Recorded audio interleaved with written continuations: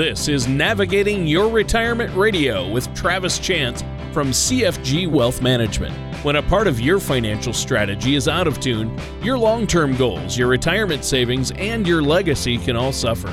With many years of experience in the financial industry, Travis provides his clients and prospects with the information they need regarding Social Security, retirement income planning, wealth management, and much more. Listen in as we address your financial concerns and provide helpful solutions to put you on the path to achieving your retirement goals. And now, here is Navigating Your Retirement Radio with Travis Chance. Good morning and welcome back to another show of Navigating Your Retirement with your host, Travis Chance from CFG Wealth Management.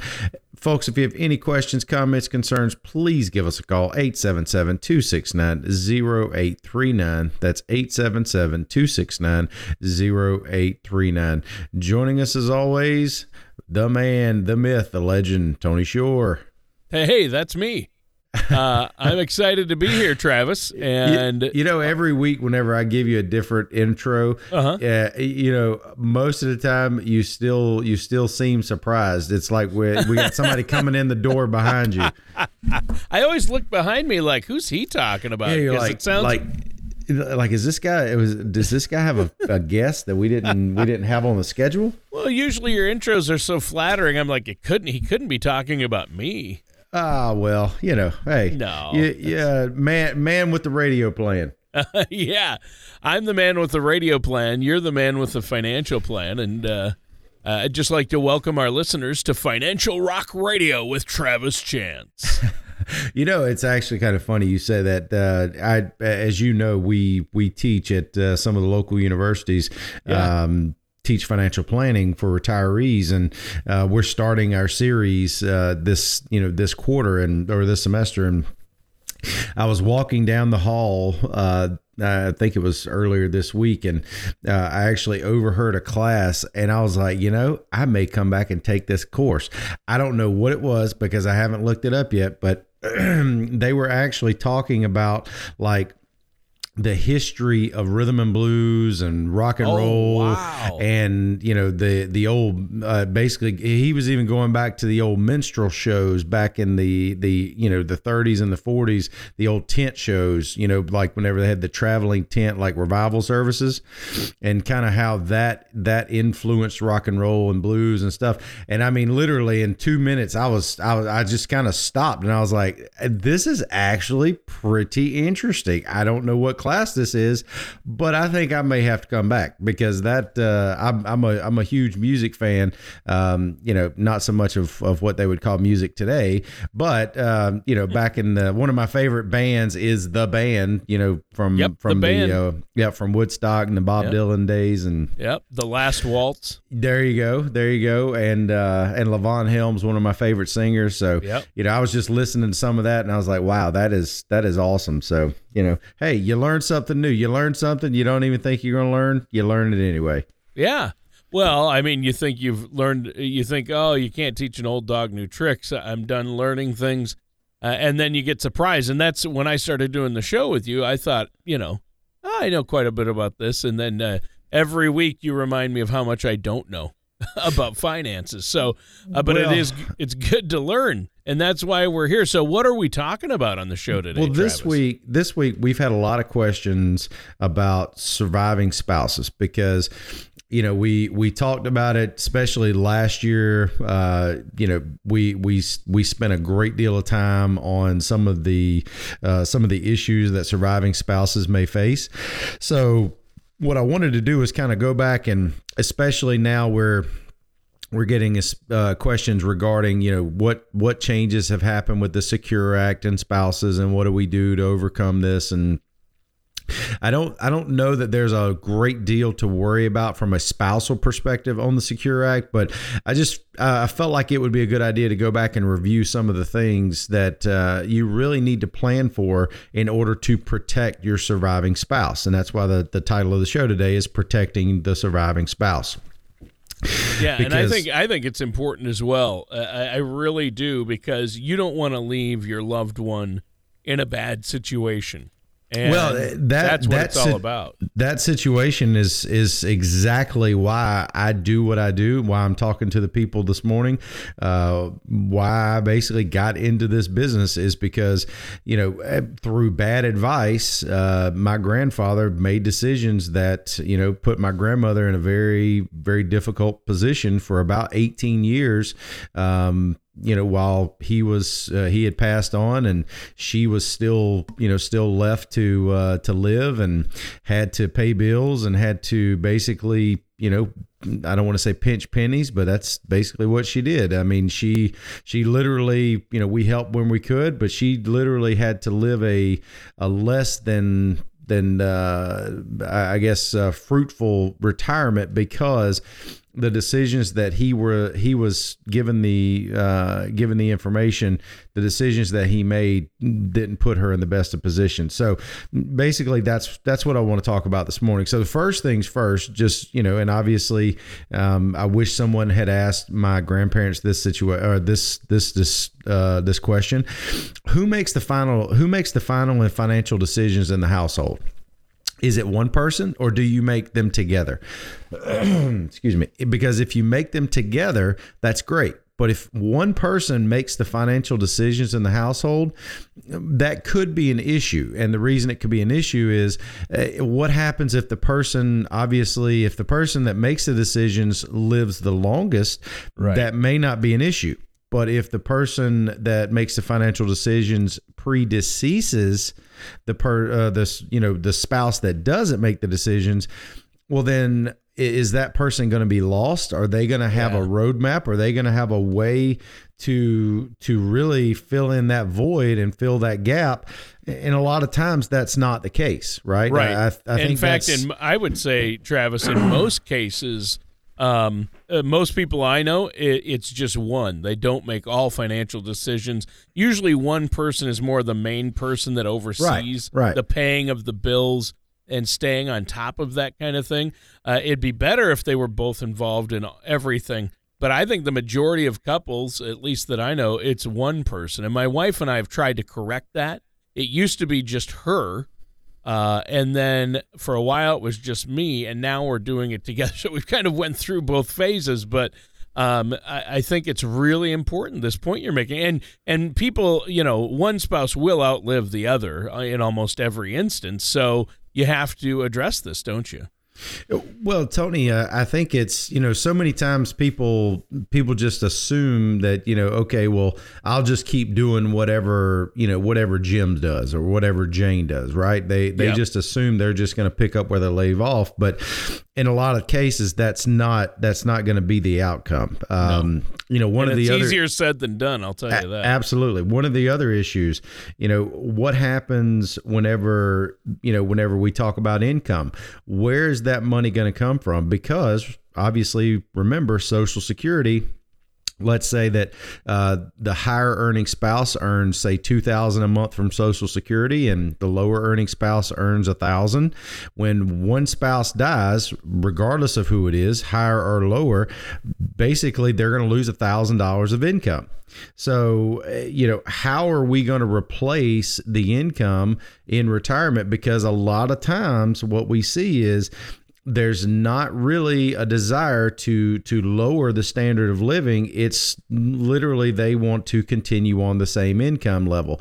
But here's the problem. What they don't realize and what they don't take into consideration is Social Security is in my opinion, a very tax advantage source of income. Reason being, I've talked about on the show many times, the first 85% may be taxed at some level depending on what your income is, but you automatically, no matter what, get 15% off the top that's not taxable. Okay, I know it doesn't sound like a lot, but it will add up. And then you've got the situation where Social Security is taxed at provisional income rates, not ordinary income rates, which could also give you a tax break. So it's got some definite tax incentives built in, and that's something you need to take into consideration when you're planning. But here's the problem. The one thing they don't realize is, let's say, for instance, married filing joint, you're going to be right now, you can make and have taxable income up to $80,000 and stay in the 12% bracket. But when one of you passes away, guess what happens? That now becomes $40,000 to get to the top of the 12% bracket. So Wow. if you're still trying to achieve that $80,000 income, you're now going to be in the 22% bracket, not the 12% bracket. So, Tony, you can see how that could be an unintended consequence, because now you've got a considerably larger tax bill. So in order to get the same income in net of taxes, you may have to take more from the portfolio. And that may force distribution rate issues, because what if your portfolio can't produce that?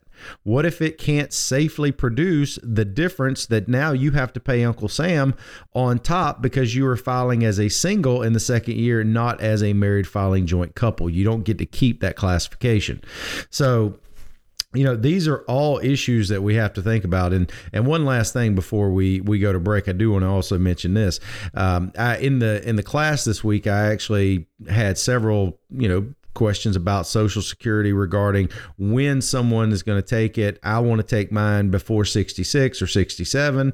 And the only thing I would caution you on, and this is just kind of a side note, if you're going to take Social Security, you need to watch how you take it, especially if you take it early, because if you're the higher wage earner, I would really encourage you to wait till full retirement age. But if you absolutely cannot, just understand one thing: you could, without realizing it, actually give your surviving spouse a haircut that you didn't intend. Because if the higher earning spouse, in some situations, if they take theirs early, the surviving spouse may not be eligible for 100% of the surviving income. They may be limited to 82.5% of that income. Now, that would definitely be an unwelcome surprise, but you need to understand when you take it, these are all things, the devil's in the details. You have to understand and know what you're doing. And a lot of times, and I'm taking up for them actually on this regard, not picking on them. The Social Security Administration their people are not going to sit there and help you strategize for Social Security. That's not what they do. That's not what their job is. These are things that if you don't have someone that can help guide you in these issues, it's up to you to make the right decision. And my question is, how do you know that the decision you've made is the right decision? Right. And wow. So I actually have to be knowledgeable. I have to actually be thinking about this. Yes. You got to put some thought into your retirement. Go figure. No. Oh, no. Yeah, obviously. I mean, it's such a huge part of your life. And it's not, don't think of retirement as the end. It's just the beginning of a new phase. And it's just a whole nother phase of your life. And like you always say, people end up spending more time planning a 2-week vacation than they do their entire retirement a lot of times, and that's not good.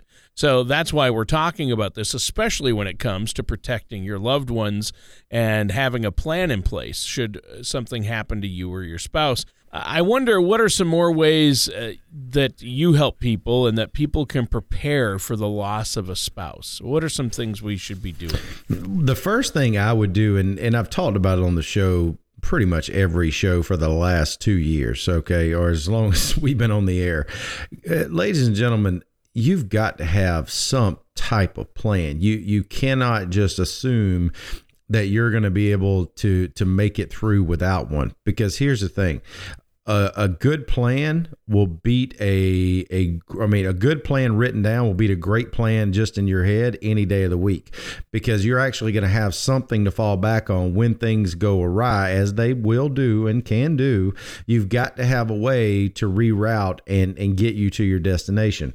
So the first thing that I would do if it were me, and obviously you've heard me tell you why, you need to have a written plan or work with a planner who's going to be able to help guide your spouse in the event that the spouse that makes the decisions predeceases the other. And that just makes sense, right? I mean, if you develop a relationship with someone who can help with those decisions, they're not going to be making the decision for the spouse, but they're going to be giving them the good advice, the quality advice, I guess you could say, that the spouse that predeceased would be giving the same spouse, right? They're going to be giving that counsel to help them maximize and get the most out of their retirement.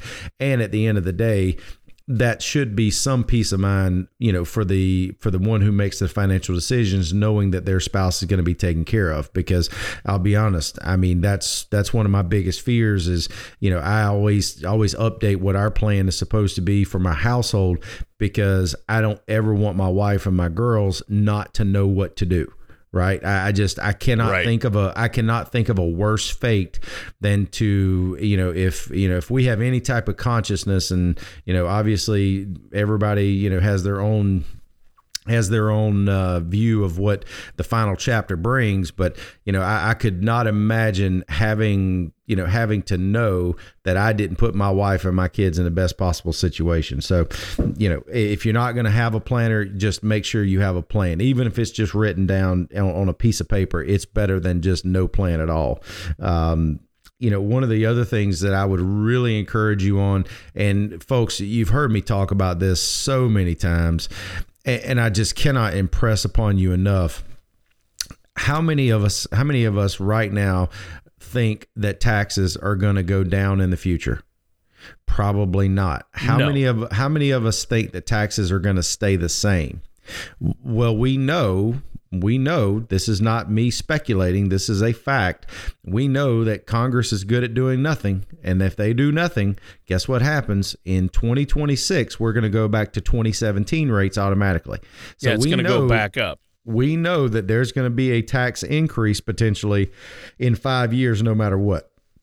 So if we know that is not only a likelihood, but almost a certainty, then that should stand to reason why instead of now your spouse being in a 12% bracket, they're going to be in the 15. The 22 is going to be, the 25. And do you see what I'm saying, Tony? We know that this is going to also compound. So, one of the issues that we've got is we've got to plan for tax issues, because obviously if the surviving spouse wants to maintain, even 80%, I hear a lot of times, well, the wife says, I don't need everything because, if it's just me, it's just going to be me in the household. Well, that's true. But I've never seen Georgia Power send half a light bill. I've never seen the water company send half a water bill.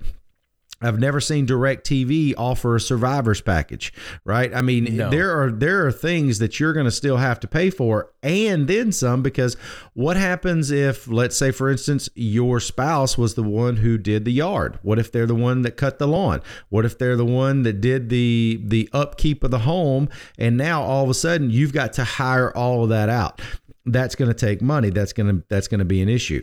One of the things I did forget to mention on the first part before the break was, you also think about this. Depending on what the level of income that you're at, we also need to take into account Medicare means testing.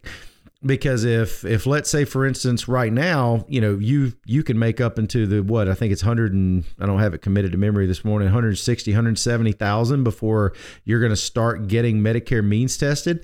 Well, whenever you try to keep taking, let's say, that 100,000 a year of income that you're accustomed to, well, now guess what? The surviving spouse may be paying more for his or her Medicare because they're trying to maintain the household, and now they're a single, not a married filing joint, and they're going to have to pay more Medicare premium on top of potentially paying more taxes.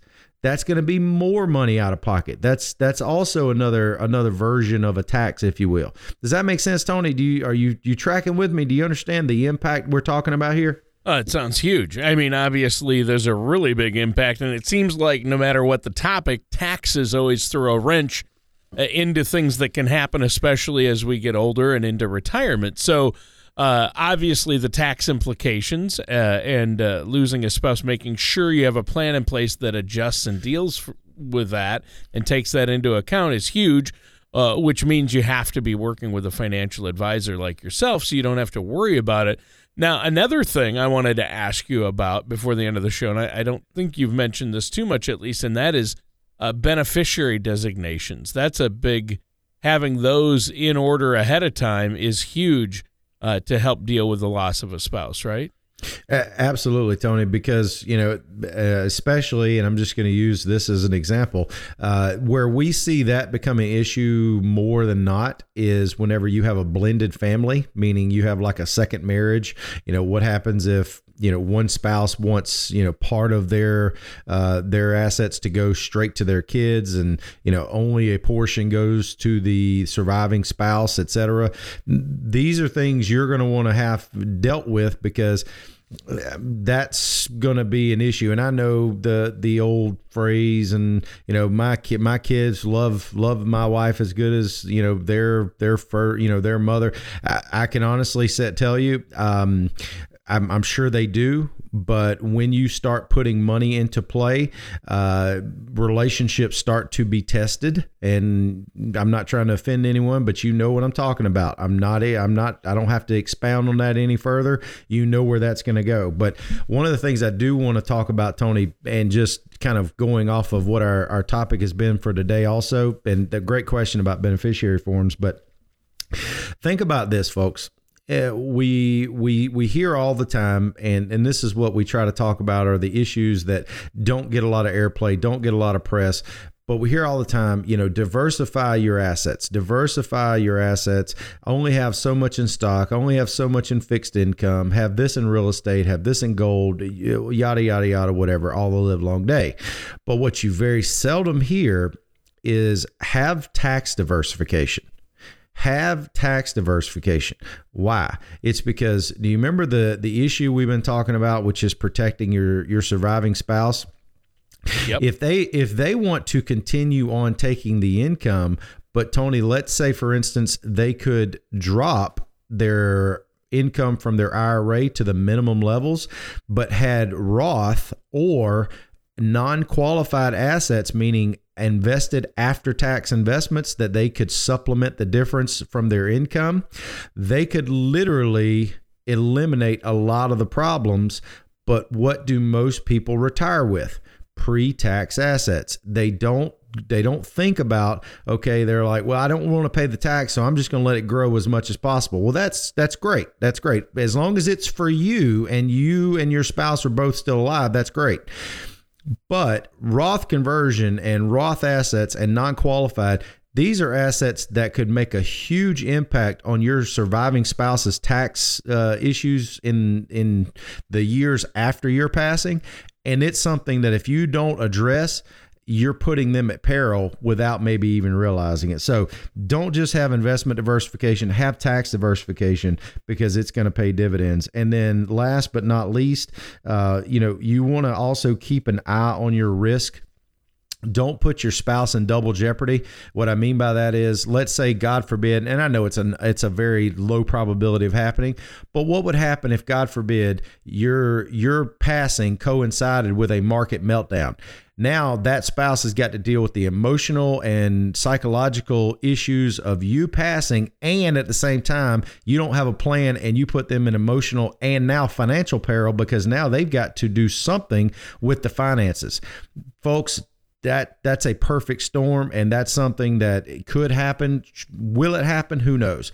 But it could happen. And if it does happen, that's not fair to your spouse. That's not fair to you. Give us a call, 877-269-0839, and let us help you develop a plan so that you and your spouse have the retirement you want, not the retirement that you have to settle for.